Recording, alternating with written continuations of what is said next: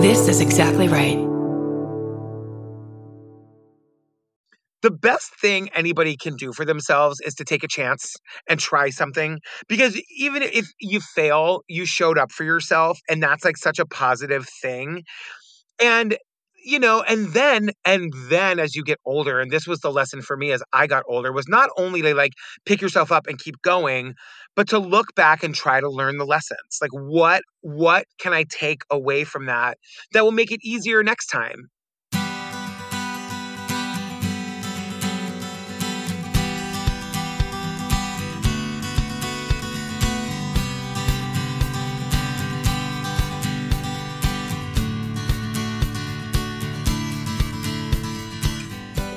Welcome to Parent Footprint with Dr. Dan. I'm Dr. Dan. This show is about making the world a more loving, accepting, and compassionate place, one parent, one person, and one child at a time. The key to raising healthy and engaged kids is for parents to seek the same in their own lives while striving to be the best versions of themselves each day. No matter who you are or where you came from, with increased awareness, you can be purposeful about leaving a healthy footprint for your children, your family, and all those you care about while living your own life to the fullest. Today's show is Failure is Not an Option. Alternative Parenting Paths with our guest, Patrick Hinds. Patrick is the author of Failure is Not an Option, How the Chubby Gay Son of a Jesus-Obsessed Lesbian Found Love, Family, and Podcast Success, and a bunch of other stuff. He is also co-creator and host of True Crime Obsessed, one of the most popular true crime podcasts in the world with over 200 million downloads and counting. TCO has been featured in the New York Times, Vogue, Newsweek, and Vulture. It tours live shows internationally and in April 2022 became the first podcast to play live on Broadway. Building on the success of TCO, in 2020, Patrick launched the Obsessed Network with his husband, Steve Tipton.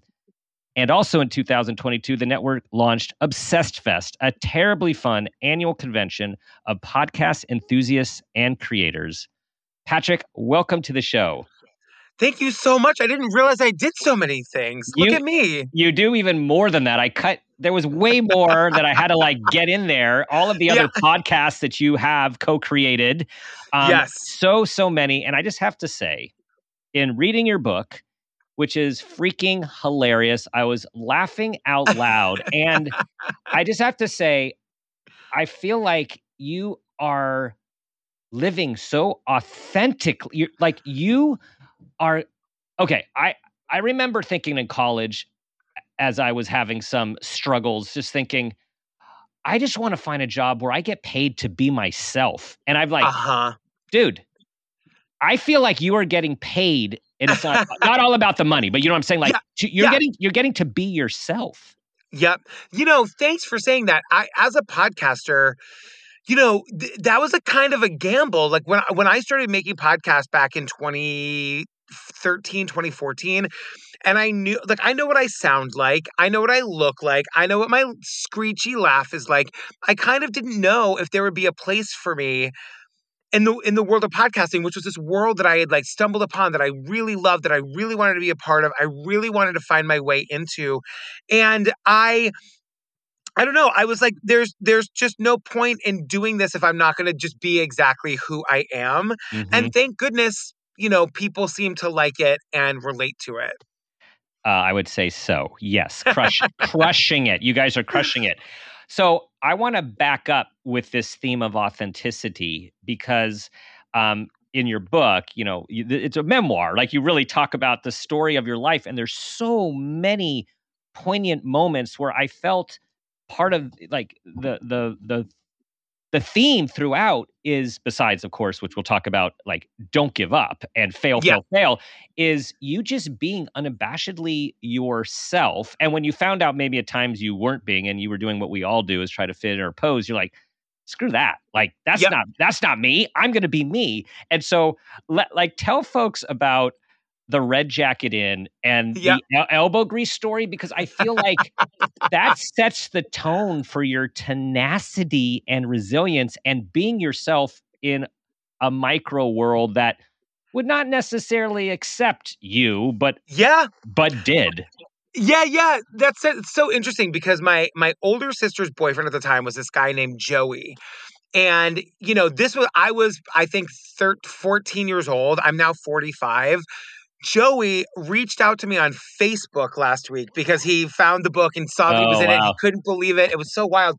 But he was this really cool kid. He was just like kind of cool. And he worked at this kitchen where he was like a prep cook. And I needed a job. And he asked me if I wanted to be a dishwasher there. And he got me the job. And, restaurant kitchens are really intimidating places, and they can be very macho. And I've worked in many at this point. They all have been very macho. It's almost all men. It's almost all straight men. You'll get like the ladies and the gay waiters and all that in the sort of the front of the house that'll come and go as like bit parts. But if you're in the kitchen all day, you're around like a bunch of like dudes, Yeah. And there's this like chubby gay son of a Jesus obsessed lesbian. I was nervous, but I really wanted the job. I really am a hard worker. I'm not afraid of being hot and sweaty. I'm not afraid of getting dirty. And they kind of threw me in on day one. And, one of the one of the things you have to do as a dishwasher at the Red Jacket Inn on Cape Cod, it probably still is the same thing to this day. You have to clean the poaching pan. What is the poaching pan, you ask? During the breakfast service, there's one it's a pan that's kind of a cross between a pot and a pan, and they fill it with water and they boil the water and they poach eggs in it all morning for whatever entree needs poached eggs. And it runs for, the 5 hours of the breakfast service. And by the end of it, it's just like a charred black bottom. And so as sort of like an initiation test, they gave me the poaching pan and just said like, go to it. And I was like, okay. And you start to scrub and nothing comes off, and you start to Nope. scrub and nothing comes off. And I really thought that I misheard them, that like this pan had a black bottom and that it was clean now. And I asked them, and the guy who was training me, this guy, oh God, what did I call him in the book? I can't remember the name I gave him, but he was this very cute guy that he was like older than me. And he was like, oh, you just gotta, you can clean it. You just need to use elbow grease. And I was like, oh, of course. Yes. I knew Yes. there was some like magic cleaning solution that you hadn't told me about, or I didn't. Where exactly do we keep the elbow grease? And this guy looked at me. He thought I was joking, and he's like, you you're looking for the elbow grease? I was like, yeah. He's like, oh, I don't remember. So he sent me to the guy, the head chef in the kitchen, to ask him where the elbow grease was. He was now in on the joke, and he's like, oh, I don't know. Ask those guys over there. They're all in on it. So they send me on this wild goose chase For the elbow grease. looking for the elbow grease. And I'm pulling things out of cabinets, and I'm thinking, I'm going to make myself so valuable. I'm going to find this cleaning agent that they're going to be so glad that they sent me on this search. And I'm looking and looking, and I can't figure out what they're laughing at. And probably 25, 30 minutes in, one of the waitresses walks up behind me and she just whispers, she goes, they're messing with you. It's an expression. And I say in the book, like, I don't know. I can't explain why I'd never heard the expression elbow grease, but I really hadn't. And I realized in that moment, like, oh my God, this is like a big joke. They're all laughing at me. And I realized I kind of had two options. I could either be humiliated and Mhm. start to cry and storm out, which was my instinct, or I could recognize that, like, this is actually really funny. Like, Yeah. how dumb am I to not know what elbow grease is? And this is hilarious. And they pulled a prank on me. And why not, like, just be in on the joke? Yeah. And I remember thinking, like, but I don't want to let them down. They're expecting a big humiliation payoff. So I pretended to be, like, really dejected. And I walked back over to the sink and I just grabbed the scrubber and I turned the water on and I scrubbed and scrubbed and scrubbed. And I cleaned it, much to everybody's surprise. And that was sort of, I survived my initiation. And I ended up working at that job for like 8 years or Right. something. It was like one of Right. the best formative experiences of my life. Well, and I also remember you saying, instead of crying, you also let out like a belt, like you laughed, and Laughed. they saw you go with it and also like Yes. get serious about it. But I feel like there's this pattern of resilience throughout the now funny stories and Yeah. blunders, and like it's easy to look back and laugh. Yes. And but you laugh and you don't give up. Like you just Yeah, keep going. it's one of those things where, like, one of the best things that could have happened to me was I was born incredibly poor. You know, Hmm. my mom was the single mother of 4 kids, and my dad never paid child support. So in a lot of instances, I didn't have any choice. It was like, Right. I needed a job, I needed to work, and not that all the stories are about work, but it was like when you are born into, like, not the best of circumstances, you have 2 choices, really. It's you can sort of, like, you can sort of wallow, or you can try to, like, pull yourself up by the bootstraps, like they say. And I've always been I get it from my mother. I have a really positive outlook. I have a pretty Hmm. shiny disposition. I always think things can be better. I can do better. And so it's always just kind of like, it doesn't always feel like it in the moment. There are certainly moments in the book that are hilarious because they're humiliating. Yeah. And like this was an example of, like, in the moment, I was like, all right, I got this. This is really funny. I want this job. I'm gonna be in on the joke. And there are other times when you just feel like it's the end of the world, and Right. and it Right. takes some time to be able to zoom out and be like, Yes. okay, like I've said in the past, going through, like, the best thing anybody can do for themselves is to take a chance and try something, because even if you fail, you showed up for yourself, and that's like such a positive thing. Hmm. And and then as you get older, and this was the lesson for me as I got older, was not only to, like, pick yourself up and keep going, but to look back and try to learn the lessons. Like, what Hmm. what can I take away from that that will Right. make it easier next time, you Right. know? Right. Right. Like you don't know anything about being an executive assistant whatsoever. No. Nothing. Ex No, and I Nothing. knew that I would be terrible at it. Yeah, yeah, and you like leaned in. You like lean in. I love it. Yeah, Okay, not to go on that story at this point. You mentioned your mom and the connection with your mom's disposition and your disposition, and that's what I was totally getting from the book. Like just her, and especially as you tell more and more about her as the book goes on. yeah. And so I mean, what an amazing woman who like leans into life. And so she comes out to you and your siblings when you guys are teenagers. So, two questions about that. Yeah. Where were you in your own journey and awareness? Yeah. And how has she what did she model for you being a gay man and living your true authentic self?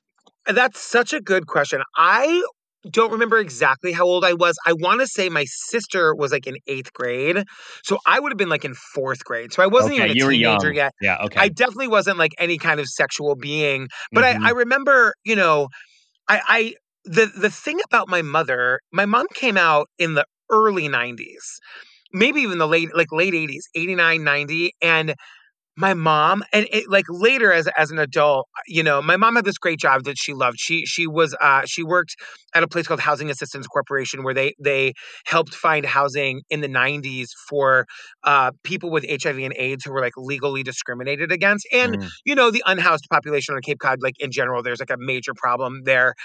And she loved her job, and so I knew a lot of the people that she worked with for years and years. And when I was later as an adult, I remember my mom's friend Anne telling me that they worked together. And the first day on the job, my mom walked in, and my mom isn't like an aggressive, assertive person, but she walked in, and when she was being introduced to the office, my mother said, "And I'm a lesbian, and I'd like to know right now if that's going to be a problem for anybody."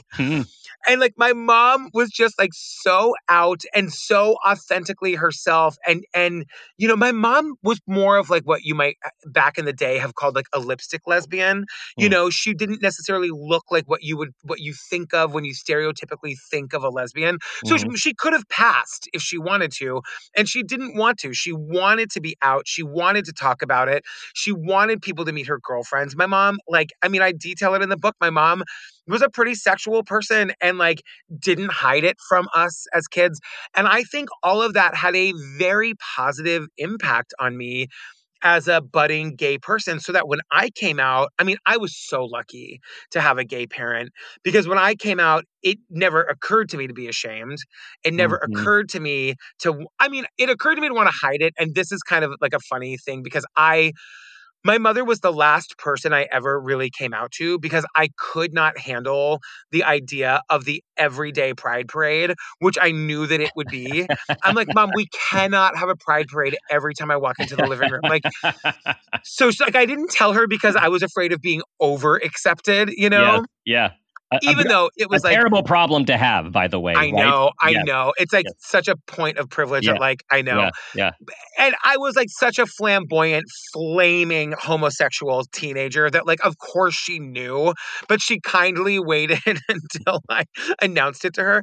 But it was just I was so lucky to have that kind of visibility and and to be the kid of a parent who was unapologetically out. It was Mhm, so brave. It's so hard to remember how brave that was of her. mhm. And I was thinking to have to announce, um, "I'm a lesbian, let me know if you have a problem with that now." Yeah. Um, us living on the coasts with much Yeah. more progressive area, I'm like, "Wow, that fortunately seems like a long time ago." And then I also think, unfortunately, there are still parts of our country where I there's know. tons of discrimination and, Yeah, people are um still living in the shadows. People are still mhm, hiding, like and with all of these, bans on drag queens and trans people. I mean, it's like it was hard enough to live through like the Bush years of like the administration trying to amend the Constitution to make marriage a union between a man and a woman. And I was young then and like how much that made me feel un-American and like not part of like society. And now it's pockets. It's certainly not as mhm, broad as it was, but you're absolutely right. I've never known fear as a gay person, which is, I think, for a lot of gay people, mhm, a wild thing to hear. mhm. And I also find your word of privilege so interesting, and for all of us to think about all the different types of privilege. 'Cause so here, like, you're Yeah. born poor. Like, I mean, Yes. you had a poor socioeconomic upbringing, which really Yes. informed your mindset, which I think your resilient mindset, like, yeah, okay, I'll do that. I'll do that. Well, I Yep. got to do that. I got to put up with this. And at the same time, so that's not economic privilege. But for you to be able to say, man, you were raised with privilege with your mom who was so Yeah. accepting. I know. It Yeah. really is like gay privilege. You know what I mean? Yeah. It was when I went, it was, and in some ways it held me back a little bit because when I went to college, I went to Emerson College in Boston, Mhm. very liberal, drag queens in the dining hall. Like, but I was ready to like find my husband. I was ready to get my MRS, Yes. like Yeah. I was Yeah. ready. Mhm. And so many of my fellow gay classmates were just coming out. So Mhm. like I was so advanced in my homosexuality. You had a doctorate by then. Yeah, You were already on your doctorate. Yes. Yes. 100%. And it Yeah. was frustrating and it was hard to like have relationships and even some friendships because it was just like, I was just encountering people who were coming out for the first time. It was, yeah, Mhm. Yeah, that's really important because when we think of all the privileges and we think of people who are hiding, they have financial privilege and yet they're hiding from being able yep. to be who they are because of geography, religion, family values. And what do you say to those people who might be listening? I think the best thing that you can do if you're living in a situation like that is to find community in any way that you can. Mhm. To find the people that you can be your true self with even if not all the time. I mean, I say, and I mean it, stay safe, do what you need to do to be safe. But find your people. Even like if you can't find a person who loves and accepts you right within your area, if you live in a really rural area and there aren't a lot of people around, take to the internet, girl.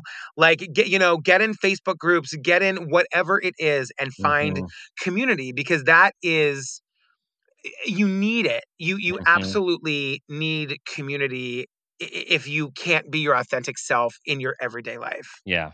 Really important. Really important. So there's a lot of stories which we might go back to, and I have this image of you walking through a glass door in Spain Yes. to I telling your husband, "I wanna have a child." Like, this Yes. like, how did that, like, did it bang something into your brain or Yeah. something? Yeah. Yes. I mean, Yeah. and Yeah. it really is a true, like, such a true visual, truthful moment. Because when Steve and I met, we both kind of prided ourselves on not wanting to have kids. And it was so great.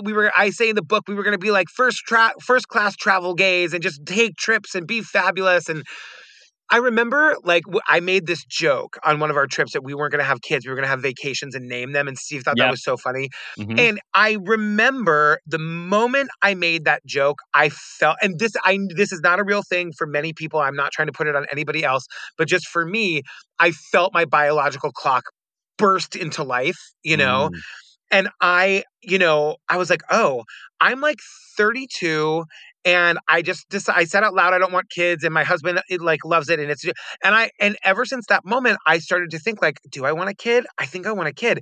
And I was kind of having this conversation to myself and maybe it was a year later or whatever, however long later it was, we were on this trip in Barcelona and it had all gone so wrong because we were going to Paris and Barcelona and we were traveling on a budget and we put all our credit cards in my wallet and then I lost my wallet and we were broke and we were waiting for my debit card to be shipped it was just a nightmare. Had no money and we were at this like little sandwich shop in Barcelona and I got up to like leave and I waved goodbye to the cute sandwich guy and bang, like I walked into what I thought was like an open door, but it Yeah. was a closed door.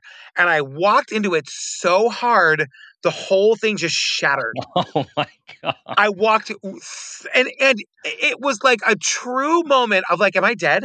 Yeah. Am I made of glass? Am I Yeah. what because there wasn't pain. I didn't, I got a couple of scratches, but I wasn't like in pain and then I realized what happened and I was just utterly humiliated. Yeah. And all these people sitting in this cafe, like, what did that idiot just? No one got up to help me.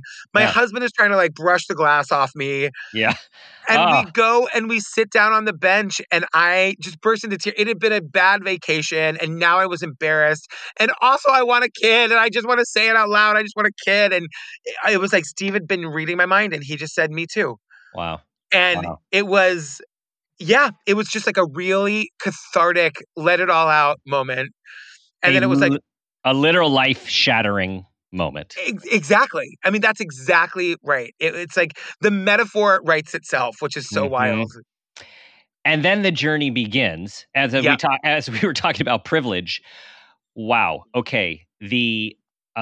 How difficult it is to adopt, before how expensive it is to try to make children, right? To Yes. create children, and Yes. then all the barriers that go into adoption, and Yep. would you say discrimination as Yes. Oh, well? for sure. Yes. Absolutely. Right. Absolutely. Yes, which Yeah. led you to with your very you well, I want to say unique. It's not unique, but it's not something that people are really aware of. Yes, because it doesn't really exist. It's so funny. Like, so what you're speaking of is the foster to adopt program, which isn't really a thing. It's so interesting because, yeah, Steve and I could not afford traditional adoption. We couldn't afford surrogacy.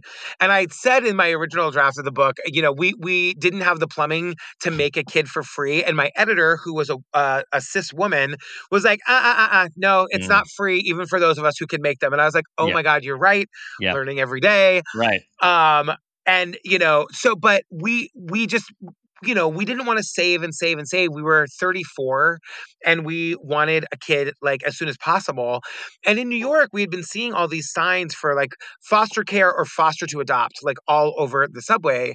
And I was like, foster to adopt. Okay, my image of that was that there were babies in the foster care system that for whatever reason had either been abandoned by their parents or had been freed for adoption in another way and you're signing up to foster them into an adoptive situation. And we went to all the orientations and we were pretty quickly disabused of that idea. We were told from the beginning that the purpose of foster care is always to reunite kids with their birth parents or another family member, and that in some instances that isn't possible, in which case the foster parents can begin the adoption process. And we were like, Oh, it felt a little bit bait and switchy because like Yeah. on the posters, it's like couples holding babies and it says like foster to adopt. And Right. you kind of like, there's no fine print. It's just like, call this number if you want to come in for an orientation. And so we were like, all right, but even still, even knowing that, we were kind of like, we'll just be honest in our process and say, we are looking for a baby and we're looking for a baby that has a high likelihood of being cleared for adoption because the process is kind of long. You have to go through like a 10-week training course and then you have to do all the home studies and you have to get licensed. And it takes a long time. And once you pick your agency that you're going to work with, you have a relationship with the people. And so we had made it clear from the beginning that we were looking for that kind of a situation. Mm-hmm. And, and then like we were told it could be a long time. Once we turned in our paperwork to get our licenses, it could be 6 months, it could be a year if we were being really specific about that. And literally we turned in our paperwork on a Thursday and Thursday afternoon we got the call. That's incredible. Right. Yeah.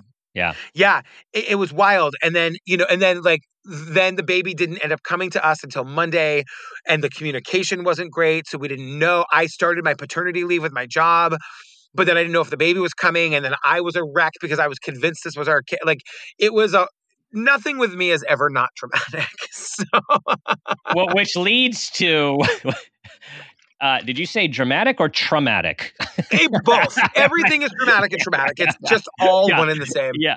So beautiful Daisy comes into your lives. Yes. And then the individual who openly talks about not liking children for a long time, except of course, your own child, of course, decides to open a home daycare.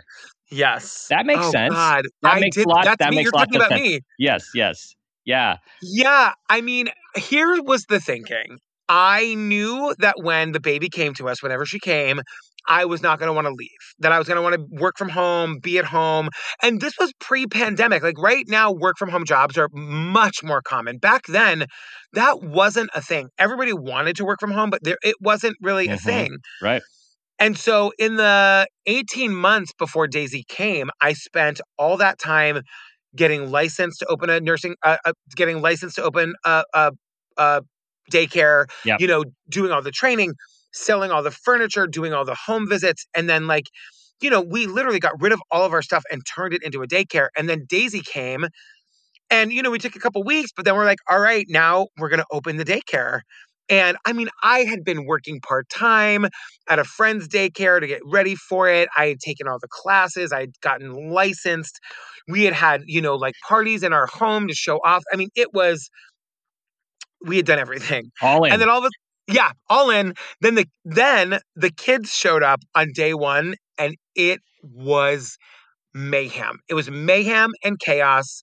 And me and Steve and screaming children and pooping babies. And I don't know what we were expecting. Like, of course, that's what it was.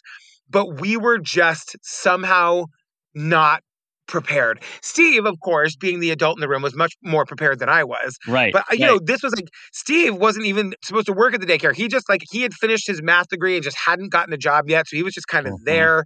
Yeah. And it was my show. And I was miserable. Yes. The audacity of those little humans to pee, poop, scream, and cry, and be oppositional. Like, what? And no matter how much you talk to them about it, nothing changes. Do you know what I mean? No. They don't take the note. So hard-headed. I know. So you had a good 3-day run. Yep. And then, fortunately, air quotes, the building shut you down.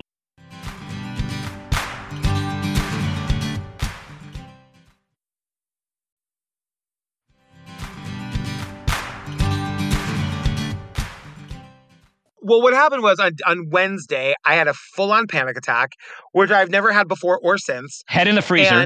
Head in the freezer. Mm-hmm. Literally, it went from fetal position on the bed, and we had other workers working. It wasn't like I abandoned the kids, but it was like fetal position on the bed, then head in the freezer. And what was going through my mind was like, this was my identity now. The only t-shirts I wore were the t-shirts that I had made with the Hamilton Heights daycare on it and the phone number. I was so proud. I told all my friends. I couldn't understand why everybody wasn't like quitting their jobs and opening home daycares. Like, you guys are a bunch of sucker idiots. Like, I got it figured out. Like, this is it. Mm-hmm. And I was just kind of like having that mental crisis of like, I hate this. I can't do this. And what am I going to do with my life now? Like, I had worked hospitality jobs for 15 years before that. Am I going back to that? Could we even afford it? Steve didn't have a job yet. So that was, I but love that. at Yes. the, at the end of the day, it was just like, I was like, I hate this so much. I can't do it. And I made up a lie that the building was shutting us down for an insurance concern. And I wrote all the parents. And I remember on Wednesday being like, like, can we fight it? Sure. But that'll take a long time. And who knows where we'll all be. And so unfortunately, this Friday will be our last half day. Like, I couldn't even get through a full day on Friday. It was Yeah. a nightmare. You did the right thing. You really did the right Yes. thing. Thank you. We're just about to get to where your life changes in a very big way. And before we Yes. go there, I actually want to go to this theme of authenticity and meeting your husband, Steve, because when you were putting yourself out there on social media and what sounds like contorting yourself into being someone you thought would be desirable, Yes. it was kind of a shit show. And Yes. then when your friend actually posted for you and you're like, I'm done. I'm not paying another subscription. Like, this is Yep. ridiculous. And it sounds like she actually posted who you authentically were, which Steve was attracted to. You know what? I've never thought about it exactly in those terms. And I think you're exactly right. Because I didn't read what she wrote. I was like, I don't care. Write whatever you want. And I'm not going to look at it because my subscription's going to expire in 2 days. So who cares? And I think you're absolutely right. Hmm. So again, people, the theme, be oneself. Try to seek Yes. that authenticity. Because what had happened was I had done a year of Match.com. That was like my gift to myself for my 28th Yep. birthday. And I wrote this profile that wasn't me at all, trying to talk like in the broiest terms. And I like to go hiking and give me a shout and like not me at all. Mm-hmm. And so when my friend rewrote it, and she probably was like, my friend's a doofus and he's kind of Yeah. funny and, he likes to eat. So I hope you do too. I'm sure that's what it was. And that bagged Yeah. me a man in minutes. Yes. And a very fine, supportive man. It sounds like, I mean, such Yes. a supportive, collaborative relationship, which led to this idea of like, okay, now what the hell are we going to, like, what are we going to do Yeah. now? Right. He was finishing Yes. school when he went back to school, he's finishing Yep. school. He has the business mind. You, of Yep. course, the theater kid, Yep. the full theater kid is in there, right? Is in Yep. there. And all of a sudden, a podcast. You have this idea. You have Yeah. actually, not only an idea, but you have this this thing that you like to do on the side. Yeah. Yeah, it's so funny. I had discovered listening to podcasts in like 2008, 2009, and there was this theater podcast that this man was making, and he was interviewing big Broadway stars. It was kind of dry, but I was obsessed with it. And then he stopped making it, and I was like, well, clearly someone else is going to do that, and no one did. And that was when I was like, well, I guess I'll do it. I guess I will learn how to make a podcast, learn how to find Broadway stars, and you know asked them to let me interview them, and I did, and I turned it into a podcast called Theater People, and it was like the last thing I had time for was another hobby. Right. But of all the things in my life, all the jobs that I had, and that was when I was trying to before Daisy came, and I'm trying to study to open a daycare. The podcast was the thing that I loved the most. I was naturally pretty good at it. I mean, it was a very steep learning curve, but I was pretty good at it. I wasn't making any money or getting paid for it, but I just loved it.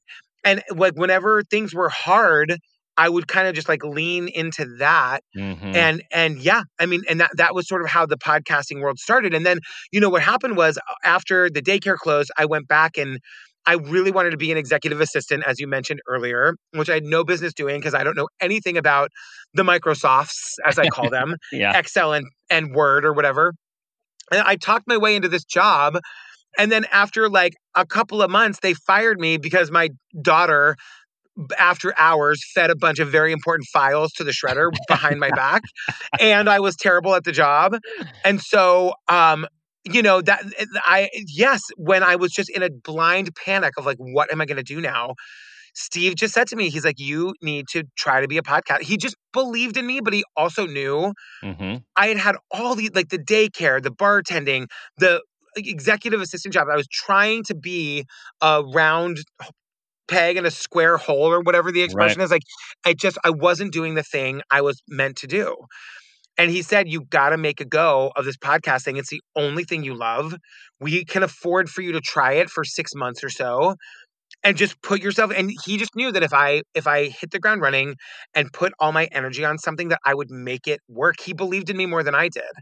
Mm, And like, here mm. we are. I'm now like sitting in my fancy podcast studio. Yes, yes. Okay, yeah, I mean, amazing. We skipped several chapters, but it's Oh, like sorry. no, no, no, I mean, like, it is amazing from that idea. You started something out of, interest and passion Yeah. from your partner, and spouse saying, "Hey, go for it." Like, giving you that Yes. green light of support, not get out there Yep. and get another job but, like, go for it, that belief and that faith, and then you just kept one thing kept going into another, right? It just kept Yes. it started to flow. So instead of you being this guy that I feel like I was going to say like, well, put your head in the oven, but really like the freezer, like just like Yes. lean in, like the full Yes. catastrophe, as Zorba says, right? Like Yes. it feels like things just started to flow.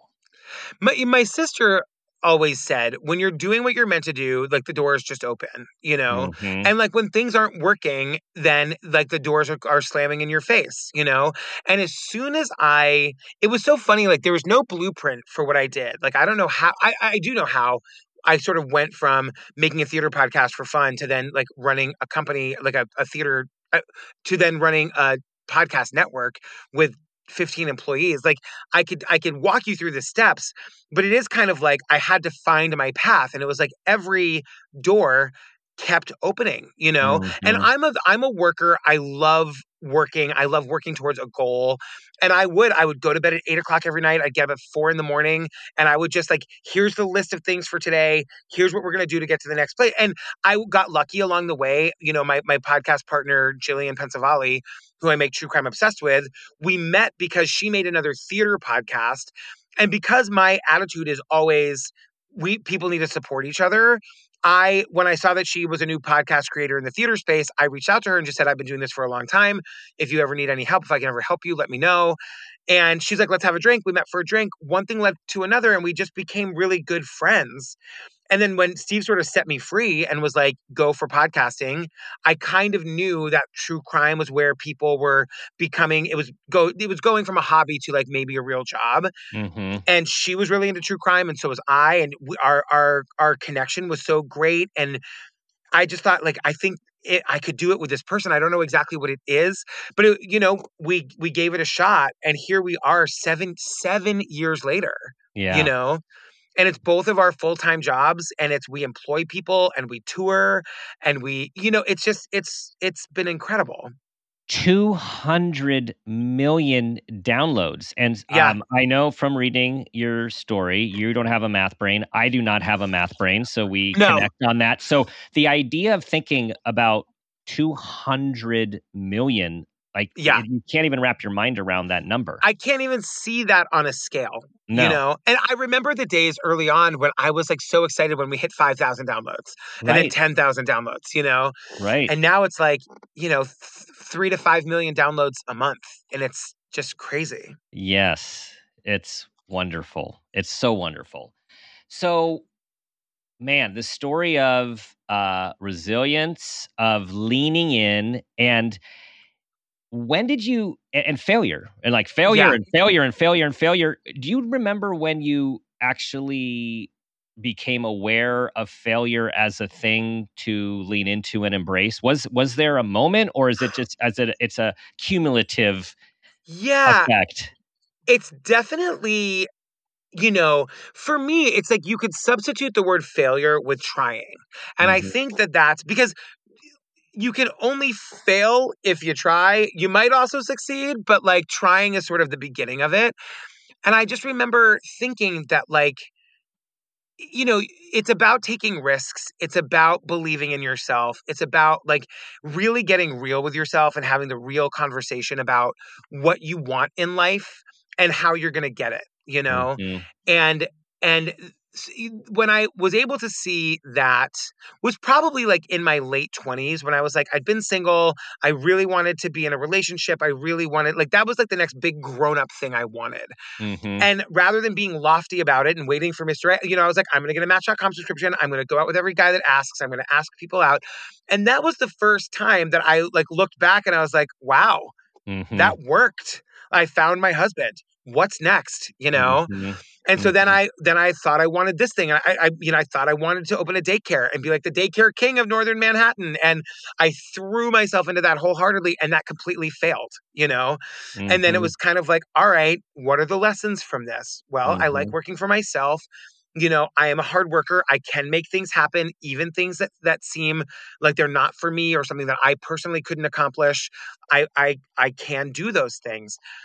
So that it was when I did, I think the ability to zoom out on my life and try to look down on it and see like when things have worked and when things haven't, they always go back to taking a risk of some kind. Mm-hmm. Yes. Nothing happens without taking a risk and getting outside the box. Yeah. Nothing happens. Speaking of privilege, like we were talking about before, I always want to say I understand that there is some privilege involved there. That like, and for many, many years of my life, I had jobs I didn't like that paid the bills, and I Mm-hmm. absolutely had to have those jobs. Right. Right. So like not everybody has the luxury of being able to pursue their dream or, Right. like do and I'm very aware of that. Mm-hmm. I just always like to say that whenever I talk about like taking risks.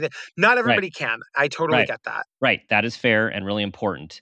Um, and I would say if it didn't work, you were going to go back to having a day job. I mean, at any time, if this all fell apart, I would be a bartender next month. You Right. know what I mean? Right. And I got to tell you, I loved being a bartender. I was Right. saying this to my therapist like last week. I'm like, I could be a bartender again if I had to. That was a great gig. I Yes. was good at it. I made Right. money. Yeah. Yes. Yes. Okay. So few more questions here. One is looping back to parenting and Yeah. Daisy. I'm curious how being a parent has changed you. I think about that question all the time. I I mean, in all like the little ways, like I'm more patient, I'm kinder, my heart has grown 3 sizes. Mhm. Um, you know, and I think about the future a lot. I think about like it's definitely I used to always say that like my life didn't feel like a continuous movie. It felt like episodic television where I would kind of like every day was like a new episode. And now my life feels like a movie. Not in a grand way. I just mean that like one day flows into the next, flows into the next. Mhm. And I feel like I'm on a journey. It's definitely made me more spiritual. I've always been spiritual, but Daisy, obviously we adopted through foster care. And I say to her all the time, I believe that we were put on this earth at the same time to be together. Mhm.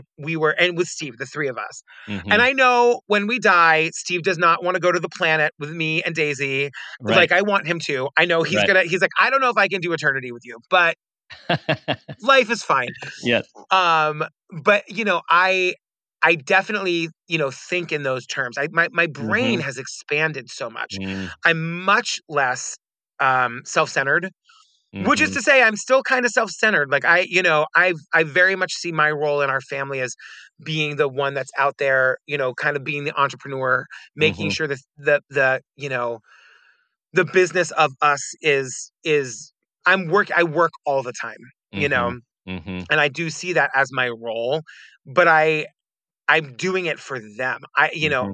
I love it, but I'm doing it for them. Yeah. Yeah. I don't feel alone on the planet like you can. I Yeah. feel like a part of a unit, which is just Awesome. gives me confidence and freedom Mhm. and the ability to just keep Mhm. going. Yeah. Part of something larger and meaningful. Yeah.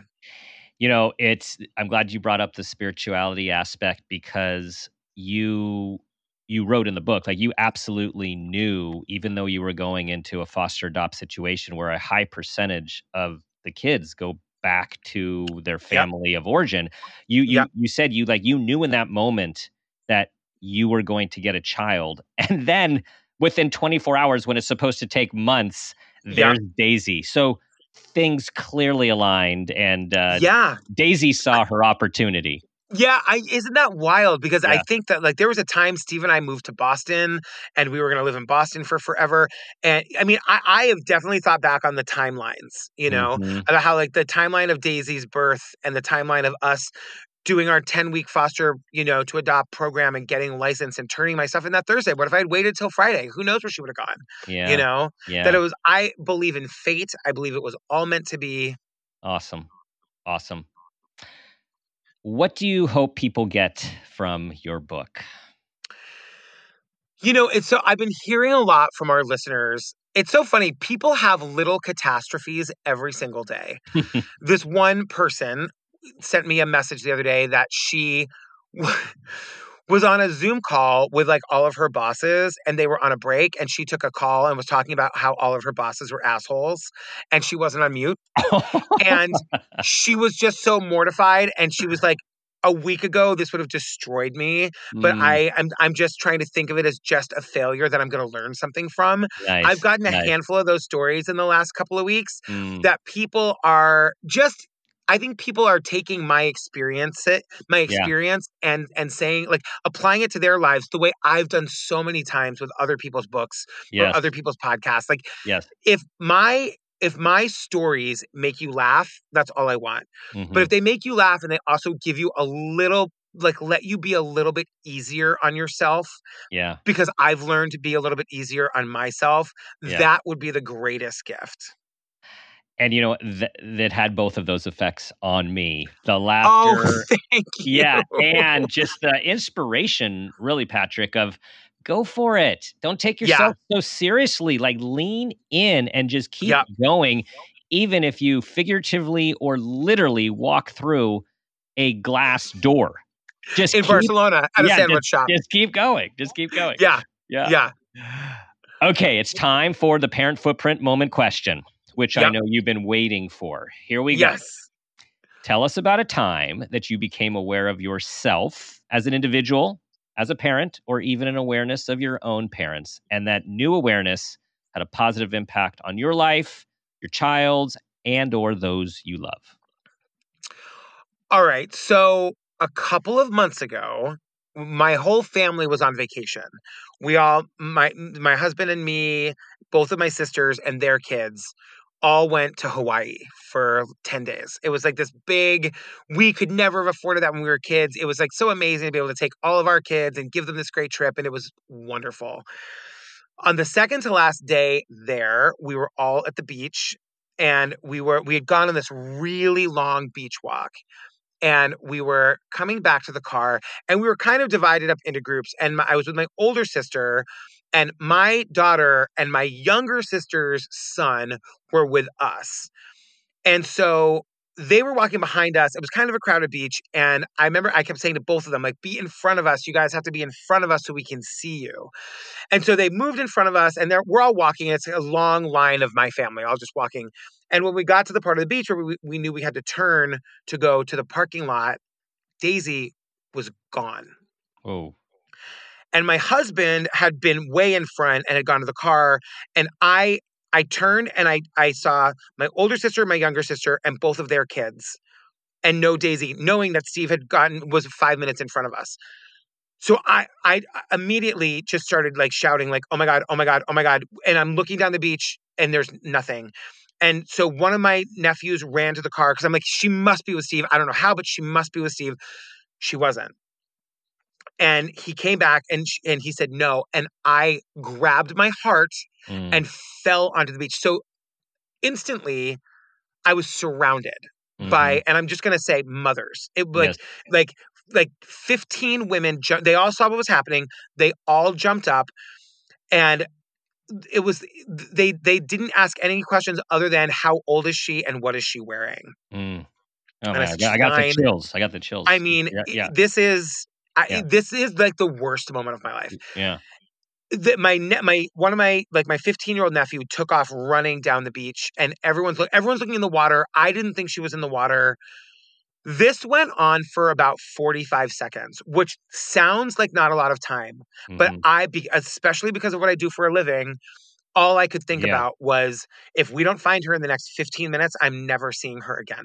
Wow. And and literally I'm looking at all the people on the beach thinking you're all witnesses, all of you, like with your camera, like nobody can, and I'm screaming like we have to call the police.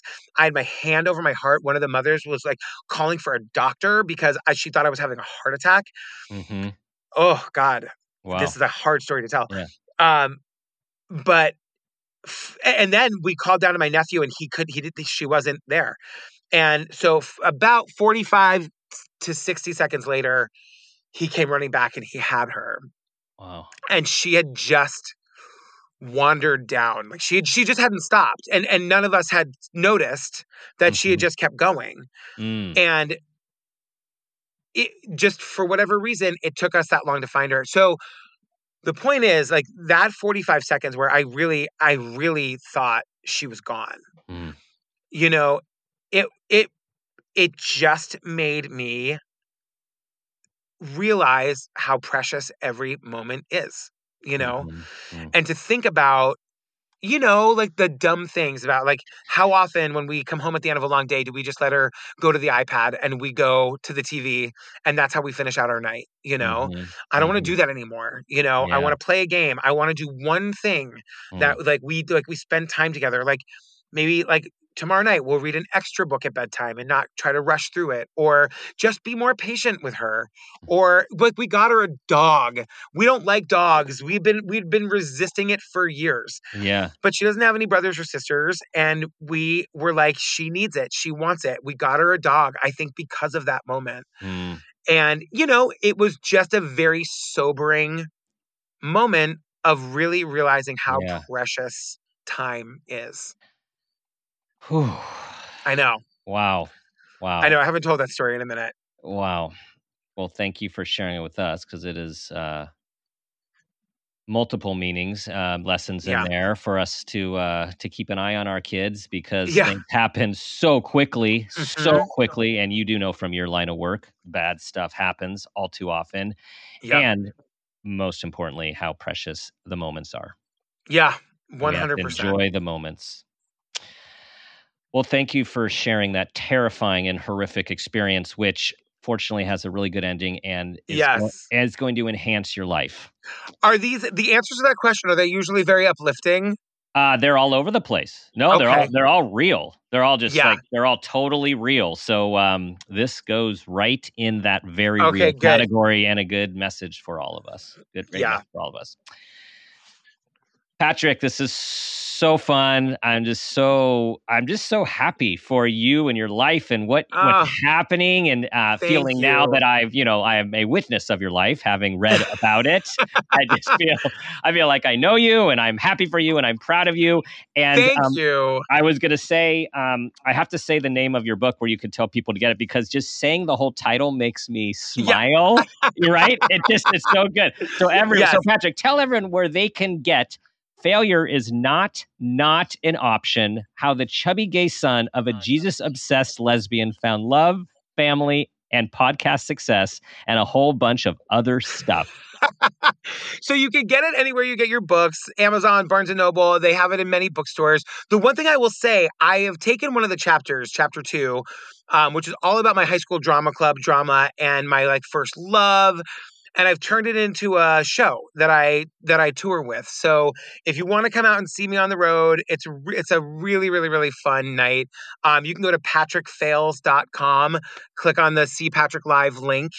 And you can get tickets to the show there. I'm doing a bunch of dates in December. I'm going to be in Phoenix, Toronto, and Pittsburgh, and then we're announcing a whole other leg of the tour pretty soon. And it's great. I did watch the video, and it is where you check out on your website, and it's Yes. just fun hearing your voice like say the words. Yeah. It's the whole experience. Um, Yes. Also, you just said Patrick fails, and I just had a ping. I'm going to share with you and anyone who's listening. Future children's books, Patrick Fails series, how to help kids Oh, lean into failure and take risks. That's a great idea. I just saw the animation, the illustration of little Patrick Yes. through life, failing to teach lessons and brush yourself off and keep on moving. That is a really, really good idea. May I steal that? Yes, we're expanding the empire right now. Yeah. Yes, you may. Okay, yeah, it's your book. It's your story. Thank So you. yes, this Oh my is for goodness. you. Okay, thank you. Yeah, okay. And so TCO, tell everyone about TCO and everything involved. Yep, True Crime Obsessed is the podcast I make with Jillian Pensavalli. We recap true crime documentaries, and we do it with humor and empathy and heart and sass. We used to call it a true crime comedy podcast. We don't anymore.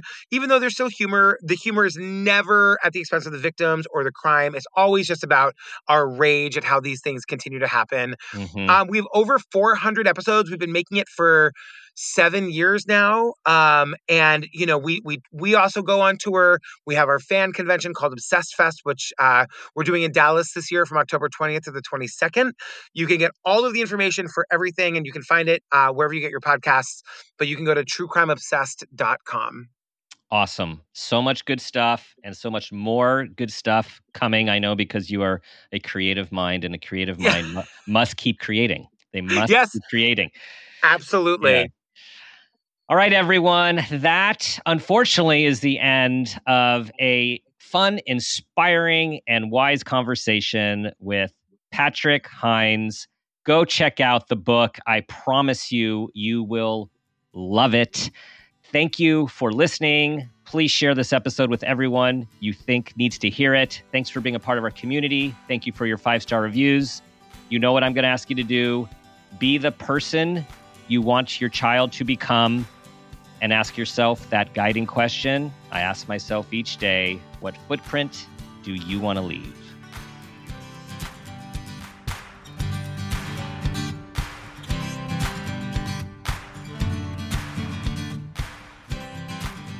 This has been a Peters and Rossi production. Parent Footprint with Dr. Dan is produced by Laura Rossi. Our engineer is Phil Rossi. Theme music is Strummer Man, composed and performed by Pro Tunes. Artwork is by Garrett Ross. Follow us on Instagram and Facebook at Parent Footprint Podcast, and on Twitter at Dr. Dan Peters. For more information, go to exactlyrightmedia.com.